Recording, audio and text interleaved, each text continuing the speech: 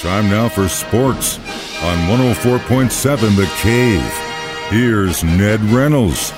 Mike the intern, Ned Reynolds in the studio. It's a Monday morning, and imagine you're 24 years old, and you're going against, the world's best in what you do.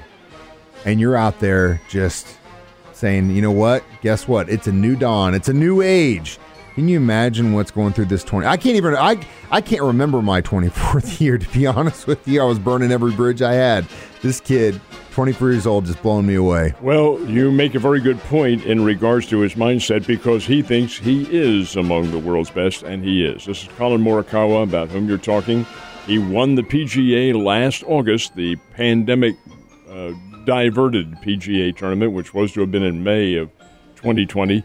In fact, was in August. He won that one at Harding Park in San Francisco, and since then, he's been among the top contenders. The kid's just a fine player, and so was the runner-up, Jordan Spieth. He's been in something of a slump here in the last year and a half or so, in that he has not been in his rhythm and his groove, so to speak. But he certainly came out of it at the British Open. Over and above that, though, was Morikawa, who was nothing short of outstanding. He really won the event in the previous rounds because he kind of knew that Louis Oosthuizen was going to falter. He has in his past. That's his history. And he did. He made a couple of key mistakes. Here comes Morikawa. And on it, Morikawa was more than happy to take advantage of it and held it on a links course, and that's different from the American courses by a long shot. But Colin Morikawa is going to be around for a long time. He is a smooth golfer. He's one of the best. He may be the focal point of the future, in my opinion. I think the media is going to start playing him up like the next Tiger. I guarantee you that's what's happening, and if he keeps playing the way he is, it's definitely deserved. But you got to look at that course. Just to stay consistently even is tough, and you've got to not only do that, but be good and definitely tough, and congratulations to him. Now let's talk racing. NASCAR was where this weekend? They were in New Hampshire at the New Hampshire International Raceway in Loudonville, and it was a win for Aric Almirola. Kind of an odd race in a way. The track is only 1.5 miles. It is an oval track and a big crowd, but the event was disrupted because of rain. They had to hold it up for a little bit better than an hour or so. Now, you're in New Hampshire in late July, so as they resumed the race, it started to get dark, and there are no lights at the New Hampshire International Raceway, so NASCAR shortened the event by 10 laps, and Almirola was in the lead when it came right down to the final wire and the checkered flag. So Aric Almirola, the winner over Christopher Bell, kind of shakes up the standings a little bit, but there are a number of more races to go before the point standings come to really a conclusion. Yeah, they still got some time to gain some ground or lose some ground. Over the weekend, Ned and I did some training together, and while you were watching the baseball game, I was thinking in the back of my mind, you're going to get out of here so you can go home and watch the NBA championship. And, man, that Bucks-Suns game, what a dandy. It was a terrific basketball game. Milwaukee deserved to win it. They made the key baskets as the game went on and had a sizable lead. You knew Phoenix was going to come back on its own home court. They did, and the clutch play, and I love this, because here's Devin Booker, goes into the lane. And all they need is a couple of shots and a foul. Tries to draw the foul. Instead, he is stripped of the basketball by Jrue Holiday, and they throw it down to the Greek Freak, who puts in a slam dunk and wins the game for Milwaukee. What's very curious is Devin Booker and Chris Middleton and Jrue Holiday are all on the Olympic team, and they'll be leaving a little bit later on this week for Tokyo all together. I guarantee you they're not riding in the same plane. No, there's no way. But that game was crazy because in the first half, it was the Suns. The Suns were controlling it for the majority of the first half, and then here comes the Bucks right back. And so frequently that happens, too, when a team gets off to a very big lead. You run out of gas, and that can happen. You lose your mojo, so to speak, and I'll tell you, Milwaukee's a fine team. I thought Phoenix was going to win this tournament, but who knows? Man, it's been, and Bucks have a chance to win it at home now, which is definitely in their favor as far as the things go. Home court is a thing. Let's talk Cardinals baseball. How have things been looking since the All-Star break? Took 2 out of 3 from the San Francisco Giants, allegedly the best team in the National League. I I debate that point because I think they're starting to show their true colors now. The black and orange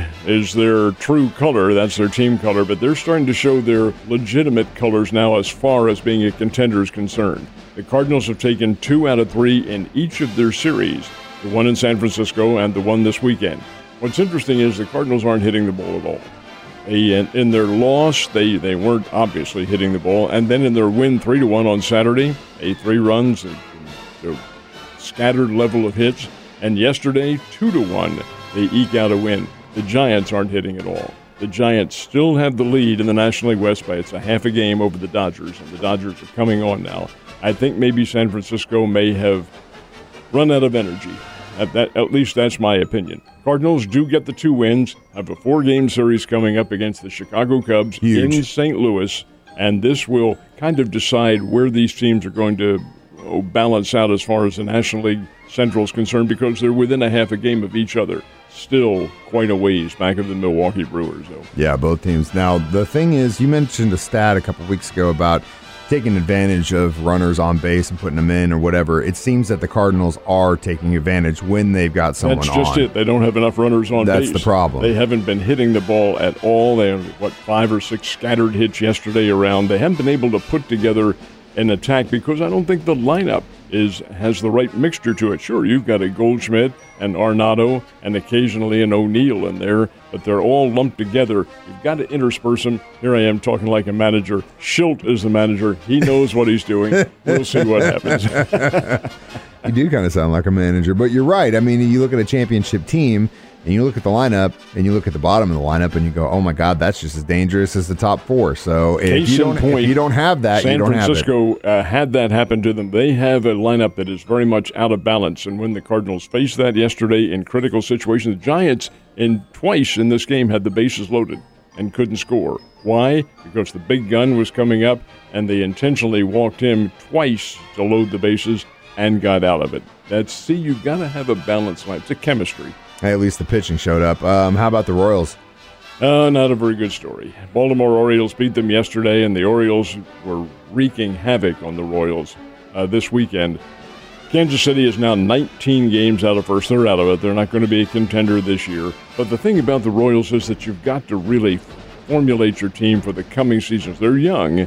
They need a lot of help in the pitching. They can hit the ball. They've got a pretty good offense. But pitching has been a problem for them. It was yesterday against Baltimore. Baltimore's poor. They're not a good team at all. And yet they go into Kansas City and raise all kinds of heck with the Royals. So Kansas City needs to come together. They take today off, and then they go to Milwaukee to face the Brewers. And the Cardinals-Royals series is coming up here before too much longer. Yeah, it is. Hopefully the Royals can get some wins against the Brewers because that would definitely help their neighbors across the state. I was watching all the news about that shooting outside the Nationals game. It's not funny, obviously, but I felt my first response was, I feel so sorry for that PA guy who has to read all the information because I've done that job and I know, and I'm sitting there going, God, that would suck so bad to be in that position. Yeah, but you got to take hats off to the people who recognized the situation for what it was and got the crowd under control. In fact, the players, I loved what they did. Immediately upon knowing what was going on, got their families and put them in the dugout. Yeah. Hey, that is super.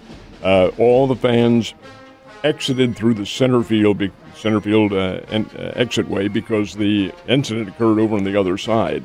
But good Lord, what are we going through with these? I don't know. Can't have nice things. We begged for live sports events, and now we're screwing them up by having shootings outside of them. Let's not do that. Our Olympic basketball teams finally got a chance to play one more tune-up game after they had to postpone several. How did they do in the final one? USA women only played 3 games and lost 2 of them. They lost to the WNBA All-Stars. Not really a terrible surprise, but did lose to Australia, and that was a bit of a surprise. Anyway, they played their final game yesterday against a Nigerian team, and the Nigerian team is all American college athletes and some WNBA players, but the USA Olympians, the women, won that one easily, 93-62. The men played the reigning World Cup champions, Spain. This was very interesting. Our team does win the game. USA won it by a score of 83-76. But Mike, they are still lacking some key ingredients to really make themselves a gold medal, not just hopeful, but a gold medal winner. And that is a point guard. They don't have a true point guard, and they don't have, surprisingly enough, some big physical horses underneath. Here's the Spanish team. Love it. You have the Gasol brothers, both of whom play in the NBA, and they're big people. They're 7 feet, and they're 250 and 60 pounds. They were loads for our people to handle underneath. The USA could not push them out of the pivot. Fortunately, the perimeter offense of the USA team did begin to come on and hit late in the game, especially in the third period when they had a 23-6 run.